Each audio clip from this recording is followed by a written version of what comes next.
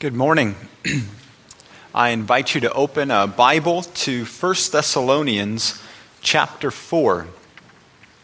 If you're using one of the Bibles that's been provided for you in the pew, you'll find it on page 987. 1 Thessalonians and chapter 4.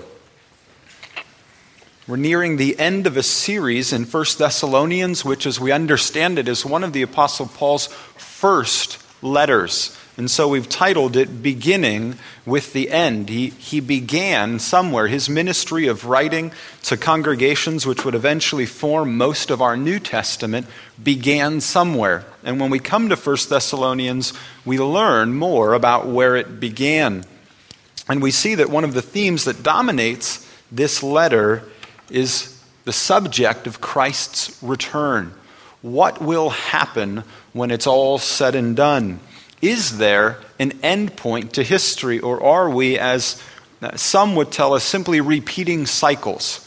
And so there will be an end to certain periods of history, i.e. one nation will come to power and have its dynasty, and then it will fall and another one will rise, but the cycle will continue. To it there will be no end. Or do we believe that all of human history is pointing to and moving forward to a day in which all of us will stand in judgment, when all things will be completed? And for us as Christians, we believe that it will come to an end where we will all stand before our Lord and Savior, Jesus Christ. And as we look through this letter, we see all of the implications that take place in the here and now based upon our understanding and belief of what will be in the end.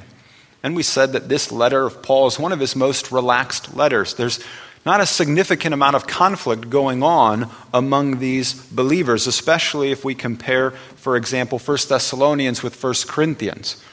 There's conflict all over the place in Corinthians, and so Paul has to address many different issues as he writes to those believers. It's not as strong here, but clearly, though the believers in Thessalonica are being commended again and again by Paul, they're not a perfect church. And so Paul does have some things that he needs to address to them and encourage them about. And chapter 4 is now where we get to Paul's very specific addressing of issues that are going on. We've seen him commend them again and again and express his love for them, and now come, still in a spirit of love and all of his affection for them, warnings to them. Areas maybe where they're being a little bit loose, or they haven't quite grasped how the gospel should inform these areas of their life. And so as we read it, hopefully we read it with open minds and hearts to say, if we too are loose in any of these areas, that we'll hear these words not just as words to a congregation 2,000 years ago, but as words relevant to us here today. And so if you will follow along, we'll read verses 1 through 12. Finally then, brothers and sisters, we ask and urge you in the Lord Jesus, that as you received from us how you ought to walk and to please God, just as you are doing, that you do so more and more. For you know what instructions we gave you through the Lord Jesus. For this is the will of God, your sanctification, that you abstain from sexual immorality, that each one of you know how to control his own body in holiness and honor, not in the passion of lust like the Gentiles who do not know God, that no one transgress and wrong his brother in this matter, because the Lord is an avenger in all these things. As we told you beforehand and solemnly warned you, for God has not called us for impurity, but in holiness. Therefore, whoever disregards this, disregards not man, but God who gives his Holy Spirit to you. Now, concerning brotherly love, you have no need for anyone to write you. For you yourselves have been taught by God to love one another, for that indeed is what you are doing to all the brothers and sisters throughout Macedonia. But we urge you to do this more and more, and to aspire to live quietly, and to mind your own affairs, and to work with your hands as we instructed you, so that you may walk properly before outsiders and be dependent on no one. I submit to you that much of what we learn about the Christian life and all of its implications, we learn through the modeling of other people's behavior. That many of us, when we were presented the gospel, were presented it to us by people through whom we also had a relationship, whether they were our parents or grandparents or friends, who when they shared the message of the gospel to us, we recognized what else went along with it. So for example, when somebody shared to us the importance of identifying and confessing our sins and embracing Christ as our Savior, and that was something that needed to be experienced in a moment in time, that we of our own free volition would choose to embrace and accept what God had done for us.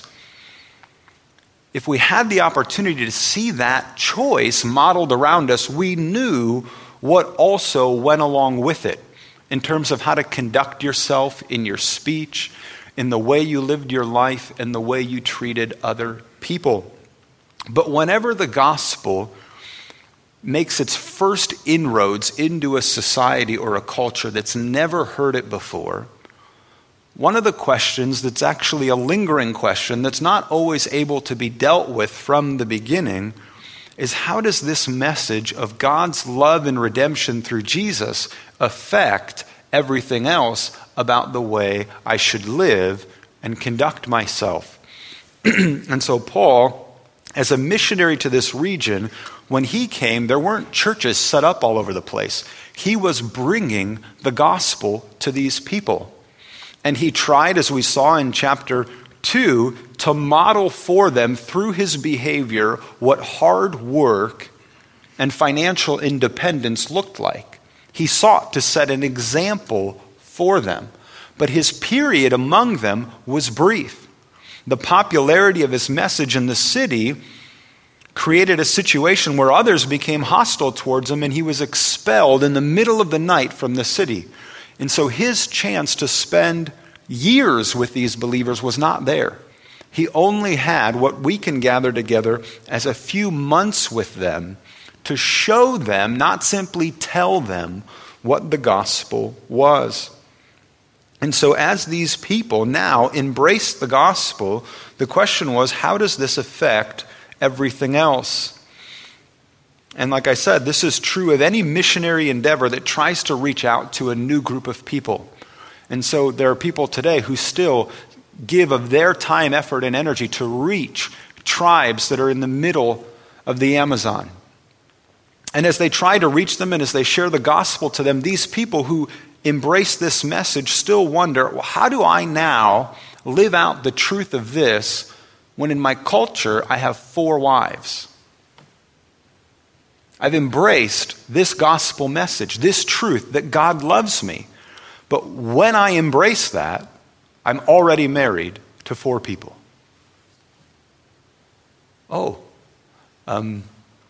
Let's talk about that. Let's pray about that. Let's consider the scriptures together about that. How do I continue, when I've embraced this gospel message, to conduct business when there are so many people around me who, when they conduct business, there's a lot of voodoo that's going on in their mind as we do this exchange. And if I continue to sell them this product, they don't just see this as an exchange of goods and services, but they think they're buying from me a god. They're going to take this home, put this up on their shelf, and start praying to it. So how do I, embracing the message of the gospel, do I continue to just sell that and say, that's up to them and they just, they're accountable for their own behavior? But what does it mean for me? How does this truth affect everything else about my conduct as a Christian. And so, as a region that did not have the gospel for a long period of time, but only a brief period, you have increasingly people who are embracing this message, but unsure of all of its implications.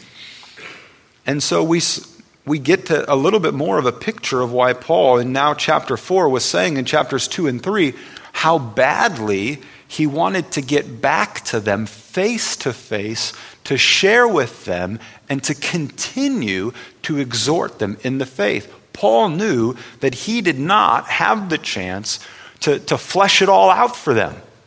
He focused on the main things and got the primary truths to them, but some of these other aspects he was not able to get into. So he sent Timothy, and Timothy came back, and while Timothy's report was encouraging, so encouraging that last week Paul described it and said, it gave life to us, that we can now live because of the good news that Timothy has shared. There was also something that came in the message from Timothy to Paul that said they're still thinking through how the gospel affects sexuality.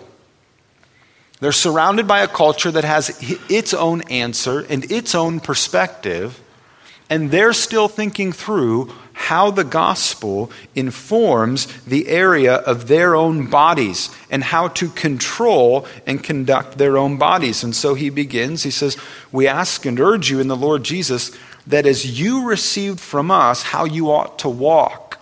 You received this from us. You saw this from us. And just as you're doing, to do it more and more.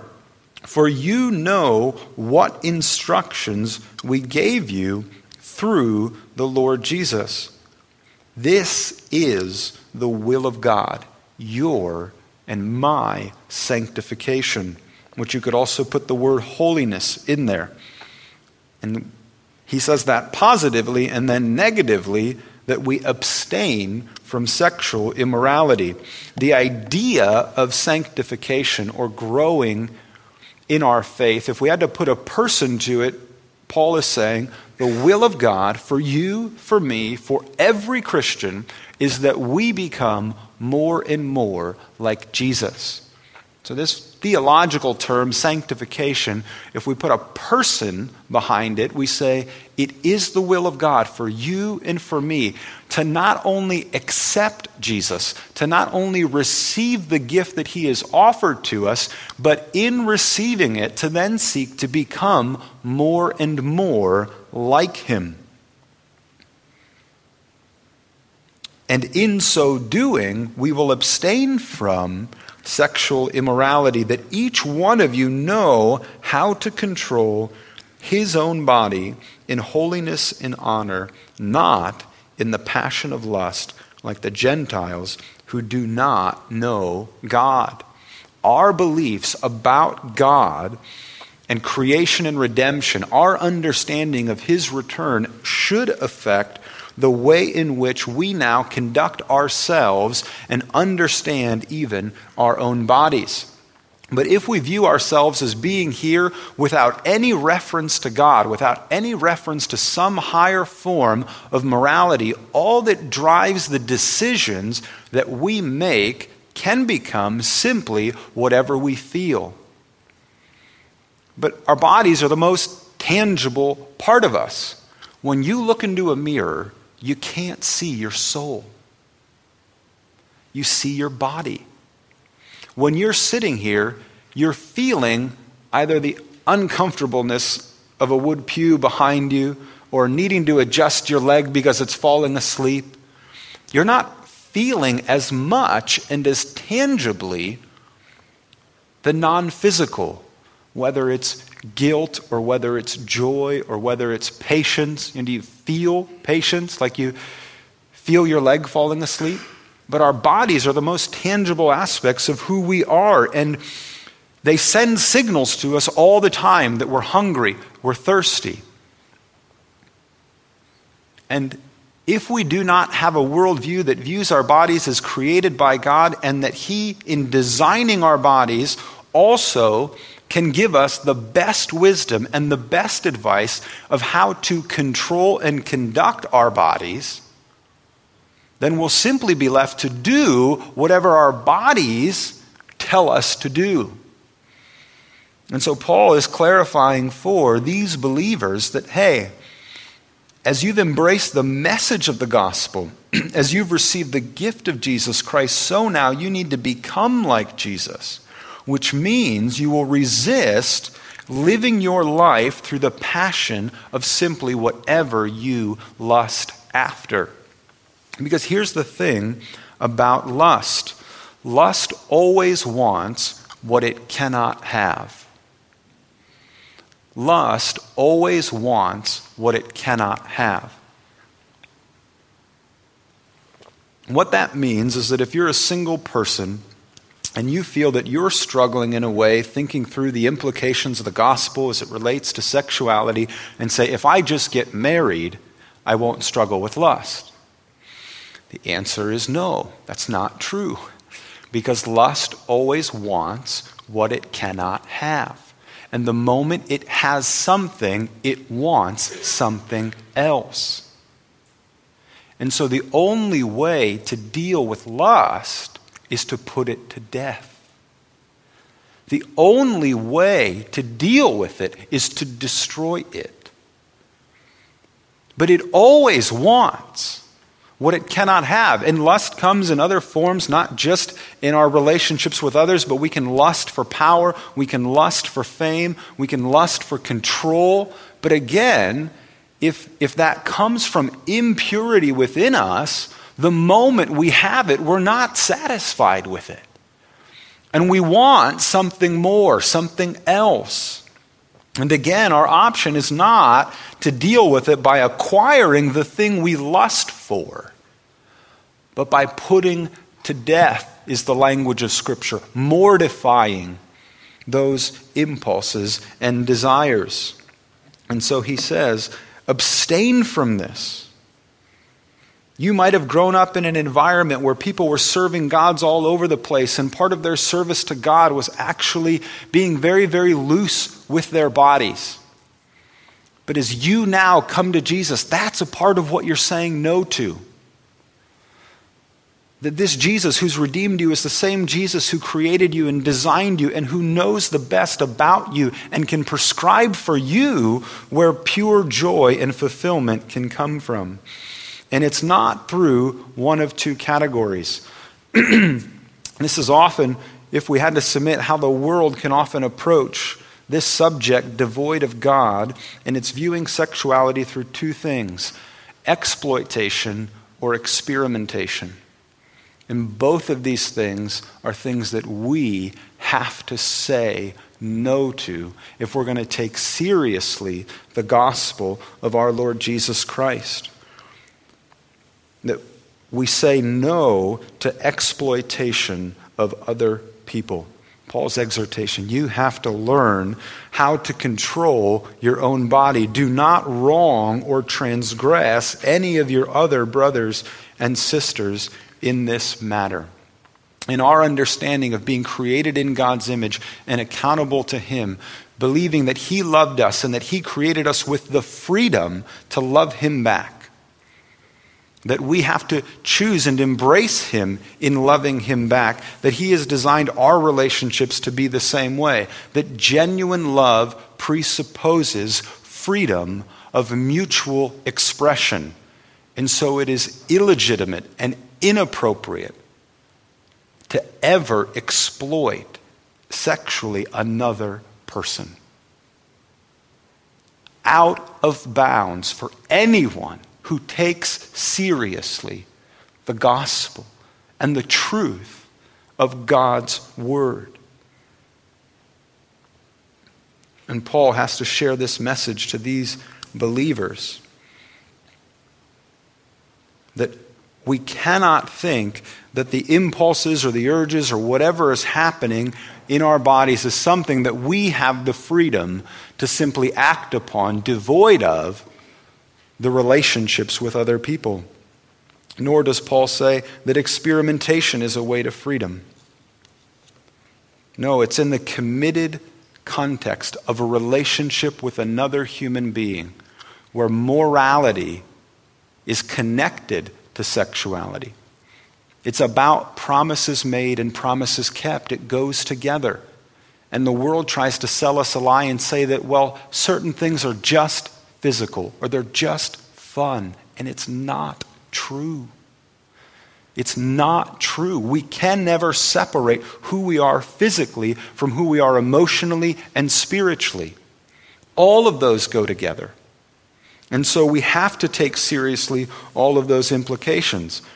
And now, we've enjoyed here in the United States for a period of time an environment where even if the Christian gospel was not received individually by people, a sort of Christian ethic as it related to sexuality was generally accepted and permitted. As that continues to deteriorate and is true less and less in our day, we're going back increasingly to a day where the kinds of questions that were raised for Paul and the apostles as they reached new people groups, we are going to have to address. Not just when we go to a foreign country and share the message, but as we share the message to our friends and neighbors.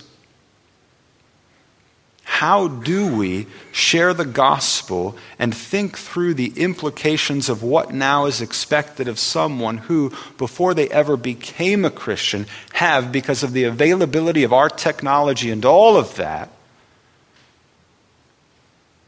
been viewing pornography for 15 years before they became a Christian?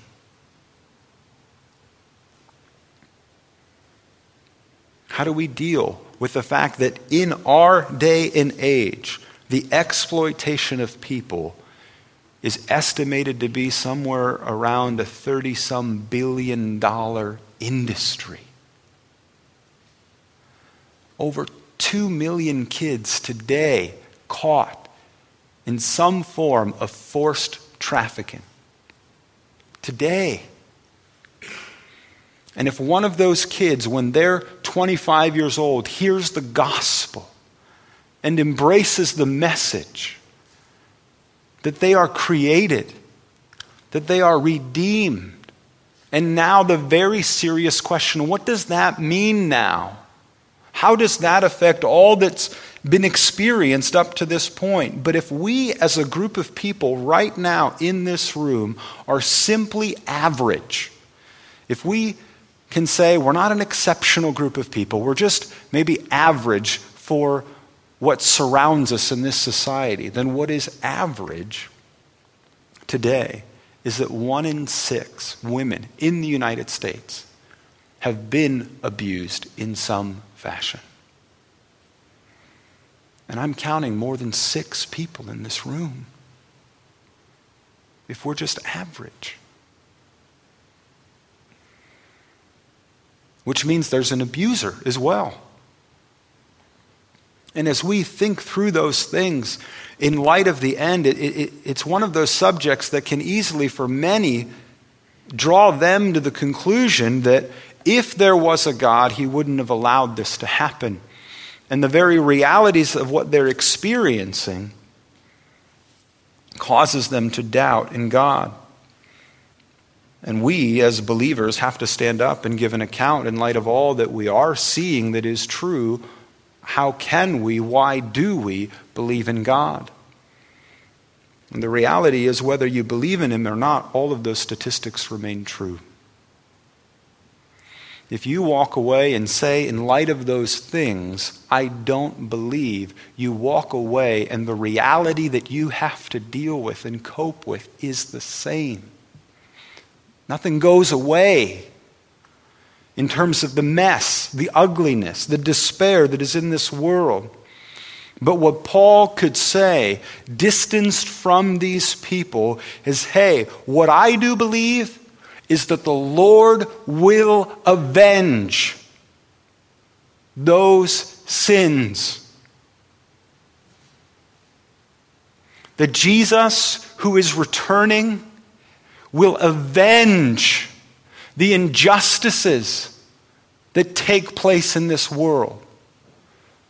So yes, I believe that we're in a period of time where abuse And sin is permitted, but I do not believe that those abuses, those injustices will have the final say, that they will be the ultimate determiners of someone's eternal fate.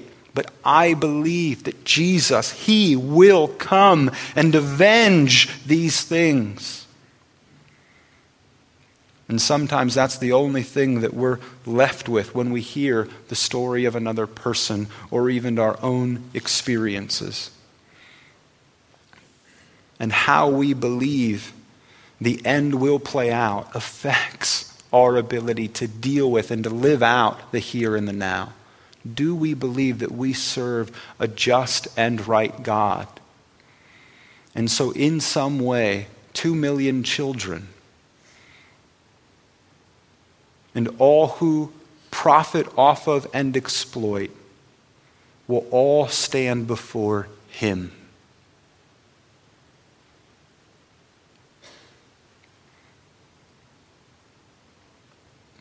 But for Paul, that's the serious implication of what it is. To those who are hurt and victimized and abused, he wants to present himself as he has in the chapters before and say, I've loved you like a father, like another mother nursing her children, just expressing all of his affection and the care and the concern of the gospel. But for any who are thinking that they can somehow play the role of being a Christian, sitting in a church pew, but not paying attention to these very principles, he wants to assure them of the judgment that is coming,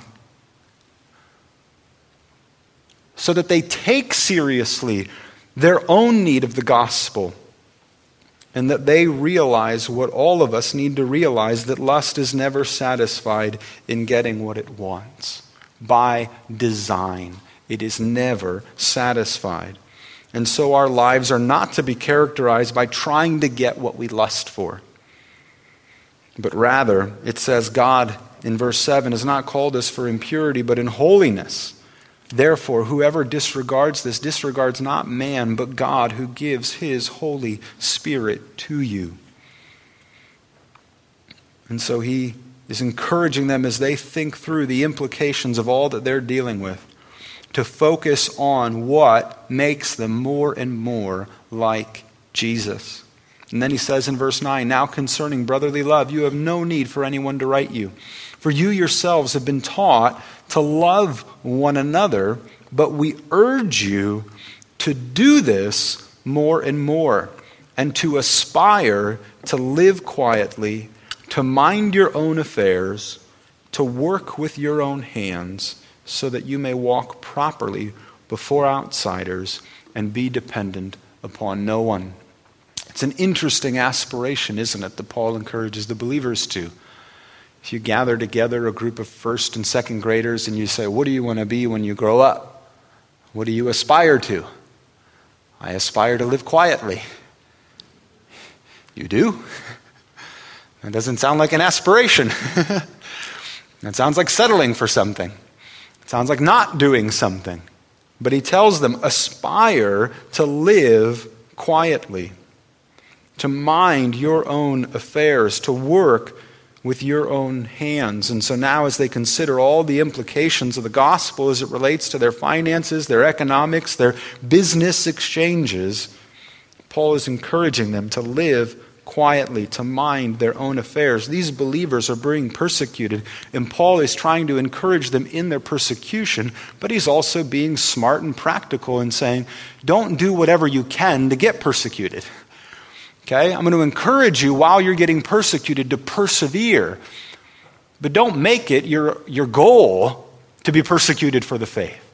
That's not your goal. Your goal is to live out your faith. Your goal is to be able to obey and do the things that you feel that you're called to do. Sometimes that will lead to persecution, but never pursue the persecution. Pursue faithfulness to God. And so if you are able to live out your faith and to organize and manage your own home in such a way that you do not create conflict, that's okay. Because it should not be our goal to be confrontational with the world around us, even though they don't share our worldview. We might try to persuade them out of theirs. We might try to call them to a different way of life. But our goal should not be primarily to be antagonistic with them. If we can live among them quietly and minding our own affairs, that is what we should seek to do. To try to get them to embrace the message that we embrace, not again by coercion or exploitation, but through persuasion and modeling. That if we can live out the Christian life and all of its implications well, we won't have to ask people if they want this kind of a life. They'll ask, and we'll have to try to explain. But they'll be able to see there's love there, there's unity there, there's joy. I don't experience that. How do you experience the kind of joy and the love that you have? And then as it comes to their own resources, he says, work with your own hands so that you may walk properly before outsiders and be dependent on no one. Seek as much as is possible within you to be financially independent. And so as Christians, when we think through how to apply these very principles in the public sphere, we as Christians, yes, are to have compassion for the poor. And so we don't want to allow other people to tell us what our message is. We can think in terms of our own Christian worldview and say that God has called us to reach out to those who are in need, because God reached out to us when we were in need. And that if God would have waited for us to take the initiative, for us to get everything in order, we would have been left right where we were. And so we as Christians are encouraged to take initiative, to seek to reach out to people. But in the reaching out to them, what is our objective? Here, he says his goal for these believers is that they become independent, able to function on their own, dependent on no one.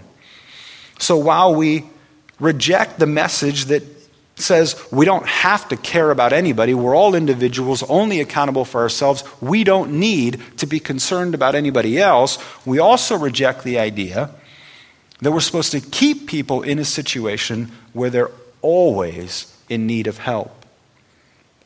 Our goal in helping, assisting, giving, supporting is to be, as much as is possible, to bring people to a place where they themselves can become givers, contributors, helpers to other people. And they can only become that when they themselves can become independent financially, not dependent on others, but able to give to the need of others when that time comes. Now, did you notice that in both of these categories, as it related to their bodies, as it related to their affairs and their finances, Paul says, you guys have been doing this. What I'm telling you and encouraging you to do is to do it more and more. You have been doing it. You've begun. You've gotten on the road. What I'm encouraging you to do is to do it more and more. He's not looking at them and saying, hey, I've gotten this good report from Timothy. It sounds like you guys are doing a pretty good job, so relax. Put it in cruise control. It'll just take care of itself from here. He doesn't do that. He encourages them. He says, I urge you, in verse 10, urge you to do this more and more.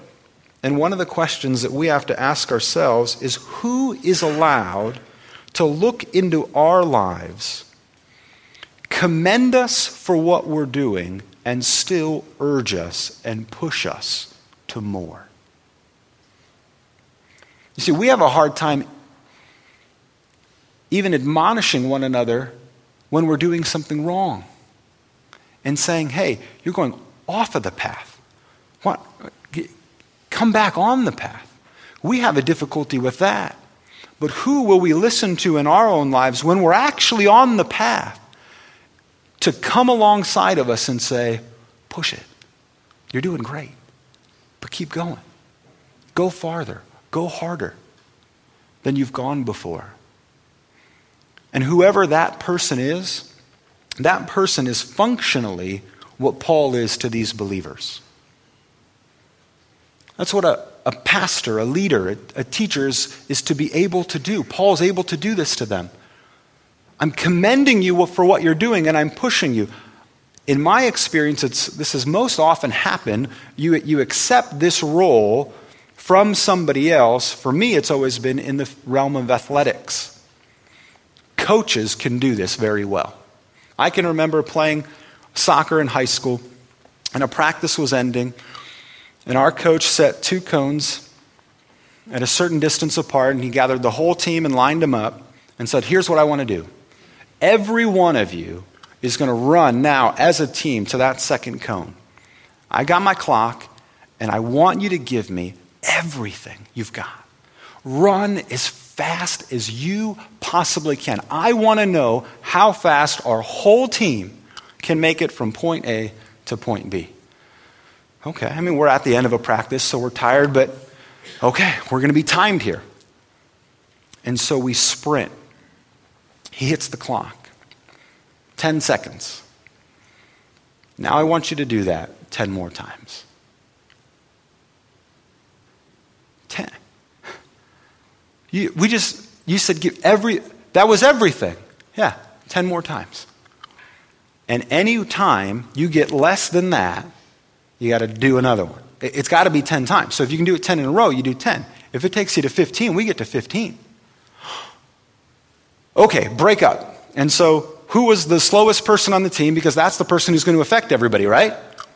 You got to make sure the slowest person makes his time, or you, who maybe can get it in 9.5 or 9, has to do it again. So break up and get next to each other and encourage them and say, hey, everything you got, right now, we're running. Your time affects everybody. You don't get together and, just say a bunch of nice things to each other. You start to get angry. You're encouraging one another. Come on, let's do this. So we do it. We get to the 5th or 6th time. And now a carrot's thrown out to us. And he says, if you can do it one more time, he knows we're waning. He's trying to be gentle. If you can do it one more time, you don't have to do the last 3. I'm going to go from 10 to 7. If you can get this done, you don't have to do the last one. Okay, now we're really getting into each other's faces. If we can do it this one time, we don't have to do it 3 more times. And so we all motivate each other. We get ready. We run. He hits his watch. He looks down. And it says 9 seconds. We all start cheering. We all did it in... And he says, you know what? Now you have to do 2 more in that time. What? So I told you to give me everything you had, the best time that you could do. And on the 7th one, what that means is the first one wasn't your best. What I am trying to do is to hold you accountable. You believe your best is something. And I want to show you it's something else. Now, he was allowed to do that. He was permitted to see us trying, working, striving, and say, try more. Who is permitted for you, for me, to do that in our spiritual journey? To say, you're doing great. I'm seeing you running. I can see the sweat. Try harder. Work more. Run faster. What you believe is your best, I promise you, is not. You haven't seen it yet. You haven't seen when it comes together with the Holy Spirit's conviction and the word in your mind and a situation in front of you where you can be released for God. None of us have seen it yet in perfection. And so do we encourage one another and hold one another accountable to more and more. But that's how Paul begins and ends this section. Verse 2. Look, you know how you ought to walk and to please God. Do this more and more.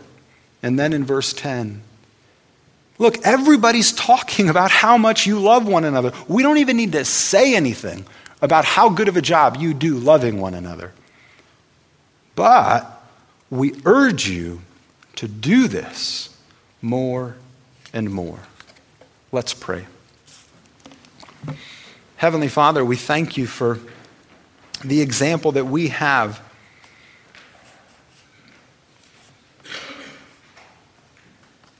of one of your followers leading, shepherding, guiding a group of believers, helping them to think through how your message, your truth applies to all areas of their life. And Father, as we look now in our own day and age, in 2010, in these United States of America, wondering, what are the implications of the gospel? What does it mean to be like you in an industrialized and technologically advanced age? How can we serve you with all that is accessible and available to us? How can we avoid and abstain from all the temptation that is around us? And how can we, as a family, encourage one another to more and more? Father, as we've prayed already, I'd like to pray again for Tiny and all the Rubik family. Because as I think of Brother Bill as well, I remember him as one who always encouraged to more and more. Commended the work and encouraged further work. I thank you for that legacy. And I pray that you would help us, all of us here, as we have the freedom to live out our own faith, to believe that the best is something we have not yet seen. Show it to us, not for our glory, but for yours. Amen.